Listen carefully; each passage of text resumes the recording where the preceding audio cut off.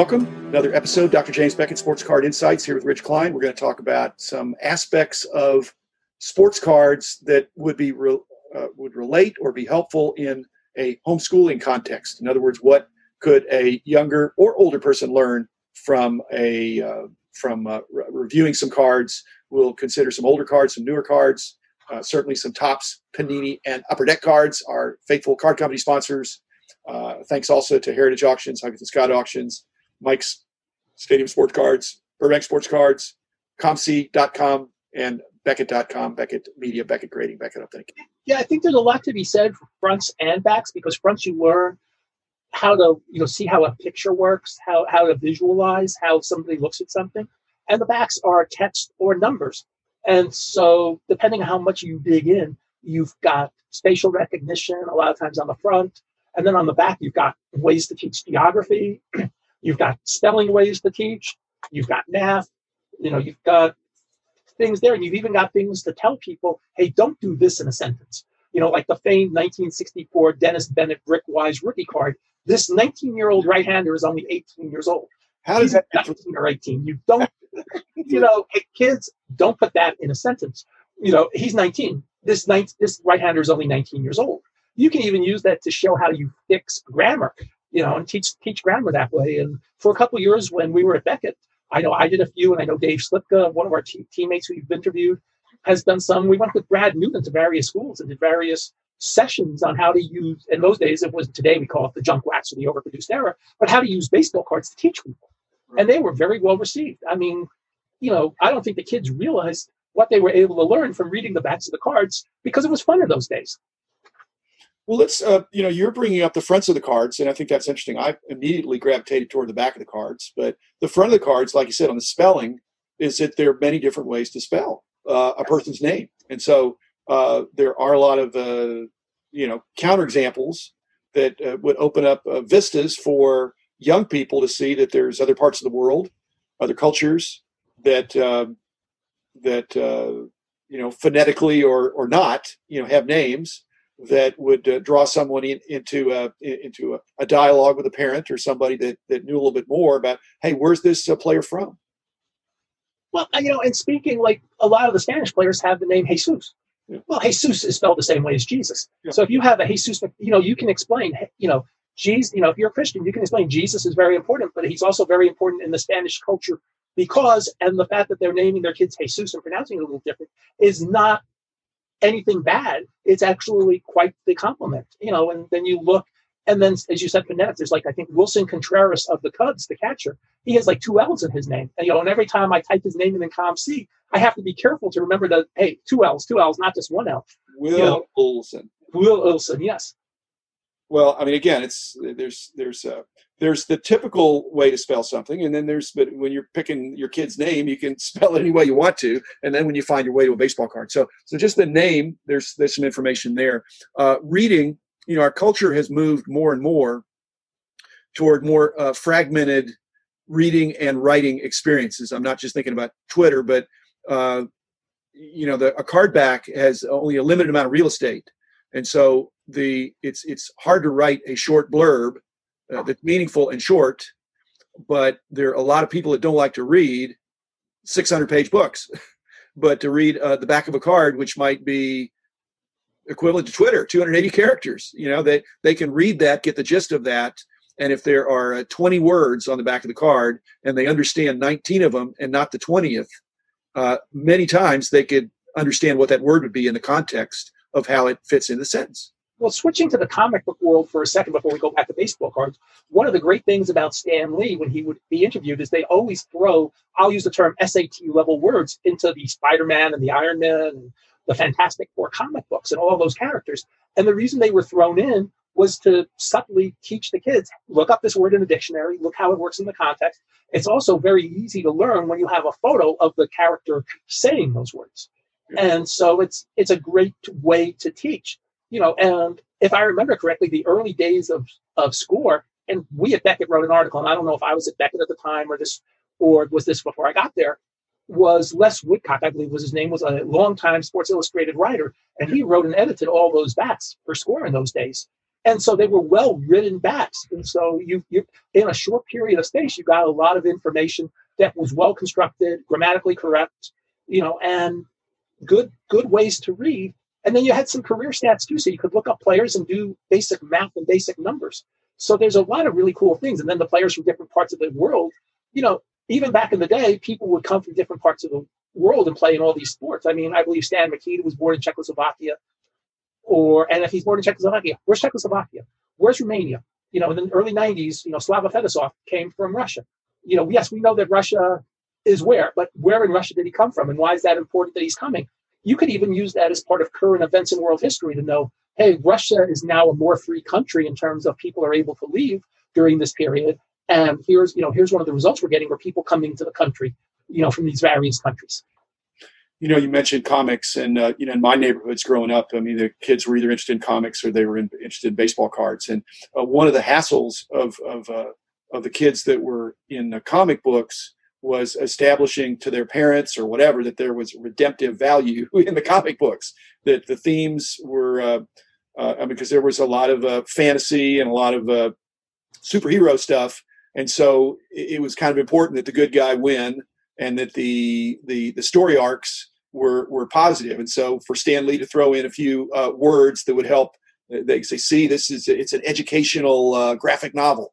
On the other hand, when you have a sports card, there's no such concern. I don't think any mom or dad was ever concerned that their kid was going to get bad ideas from reading the backs of baseball cards, specifically math. Do you think what math? I could make a pretty weak case for the fact that the budding and people, when I would teach statistics, they would say, when am I ever going to use this? And I use a lot of sports examples. Well, calculus is another math course that gets a bad name, but you could actually learn some calculus. The other aspect from certainly from my experience with my own kids, I mean, when you say, hey kids, sit down, we're going to have a lesson, they're going, oh dad, but if there is a lesson that's learned along the way that they're not being force fed, that's frequently better because they don't put up their guard. And so my point about calculus is that calculus is really about the different rates of change and trends and more subtle things in mathematics. And so you're kind of priming the pump that they are looking at the back of the card and they can see that a 27-year-old is trending up, who's had more home runs each year or more RBIs or increasing batting average. I mean, those are calculus can calculate some aspects of that, but deep down, this young person or older person, whoever, is looking at it and saying, I think next year is going to be a good year because I can see the rate of increase is increasing. That this person did this in AAA, but now they have a lot of potential and they're only this age. So there's higher reasoning skills that they just kind of pick up, I think. I think you're right. I never thought about it in those terms, but you're right. How did the player do between the two seasons? And that's something you do see even on a lot of the more current cards. They may only have the last 4 or 5 year stats, but that's sufficient for that purpose, how they're doing season to season. And then if there are massive changes, you can say, okay, he really took a step up or she really took a step up. Or, in baseball, they went from a bad hitter's park to Colorado. And Colorado, the ball travels further because, they're up where the air is lighter and the ball travels a lot further in Colorado than it does in, the Astrodome of the 70s. You can do a lot of that stuff that you couldn't normally do, on just a theoretical level because you've got a real life example showing why. The one of the not controversies, but one of the tacks that some of the people take in education is hopefully in their minds an increased emphasis on STEM, science, technology, engineering, math, and those are more hard sciences, I guess, or more. They're the kind of things that there's a right answer and a wrong answer, and not the answer doesn't depend. You can calculate the answer, but there's also a group that says, well, that's if we only focus on STEM, that's too narrow. We need to make it STEAM and add an A for the arts. Well, don't you have all that in a card? Because kids are learning that a card that has bad design on the front, if the art is weak, then it's not going to be as collectible. And kids, I think, can know from, I mean, I think there's some, it's not unanimous, but there's some sense that this is an attractive card. And I think that's one of the ways kids can learn about good design, the art aspect of the proportionality and all that. And then they get to turn it on the back of the card and looking at the math aspect or asking the kind of why questions that come up in science, like, does a ball really curve? Is it really curving? And is a knuckleball really knuckle? Well, just be on the receiving end of one of those, and you can see that it's hard to hit because it ain't straight. And I think you're right about the art. I mean, even, we know that 53 Bowman is so much more popular than 54 Bowman. Yeah. Partially because the design is so much better. We know 57 Topps is actually so much more popular than 58 and 9 Topps by collectors because, again, it's a more beautiful card. I mean, 58 looked great when Heritage did it, many years later, but to me, it never was anywhere near as attractive as 57. And 59, it's the smallest photo, I think, of the player on the card for a long time. Well, what the problem is that you can't, I mean, there's an ebb and flow in all these things. And so you go from maximal to minimal. You go from the pure card aspect. What do you, and again, this is the same thing in life and in learning and in design as well. What do you do for an encore after 53 Topps? Color. Well, you do black and white. Okay. Well, now what do you do? Well, you do sepia, whatever. I mean, there's just a limit to what you can do when you strip it down and make it super simple. Like 57 Topps is more attractive, but it's simpler. Well, what do you do the next year? You have to swing the pendulum back a certain way. Same thing on the card backs. There need to be some distinctive, and it's to engage and to draw in the collector, the person, to say, hey, this is interesting. I'm going to roll up my sleeves and dig into this. By the way, I'm going to speak for both of us here. We commend everybody who's listening, who has kids at home and is working on teaching them right now. And working with them. And not that cards are the only way to do that, but if your kids, it's like Diane was asking me about my reading experience as a 12-year-old or whatever, and I said, well, I won all these awards for most books read, in the 6th grade or something. Well, they were all sports biographies, I mean, I would have done that for no credit. But and I don't think I could have gotten credit for reading the backs of all 572 baseball cards. But if they'd give me credit for that, I mean, I probably did it anyway.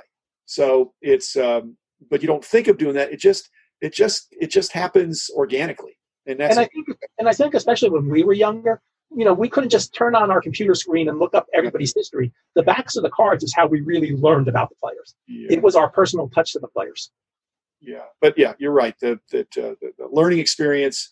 I think there's the two things I would say. One is that if you can instill in a younger person a love of reading, because reading is going to carry you through, and some at least, if not loving math, being able to find the usefulness in math and being able to handle that, and having some kind of appreciation for what's hopefully more attractive.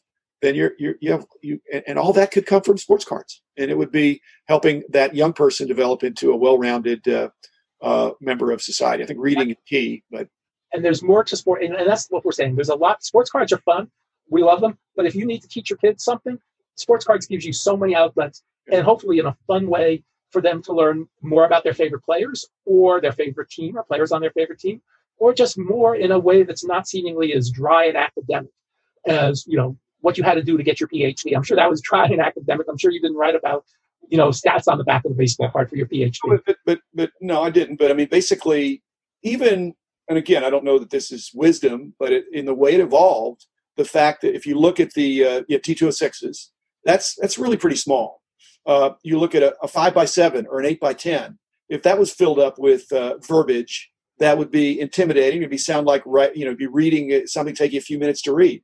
The beauty of having a 2.5 by 3.5 piece of cardboard that has some level of permanence but needs to be handled with care, and then you can read the back, and you can read the back in 15 seconds, and you can glean the key information. Again, that's helping a young person realize how to kind of synthesize the essence of something into a bite-sized chunk. And then the next year, there's something that might be similar, might be different, but might be an update. So don't forget T205 had stats and text on the back of their cards.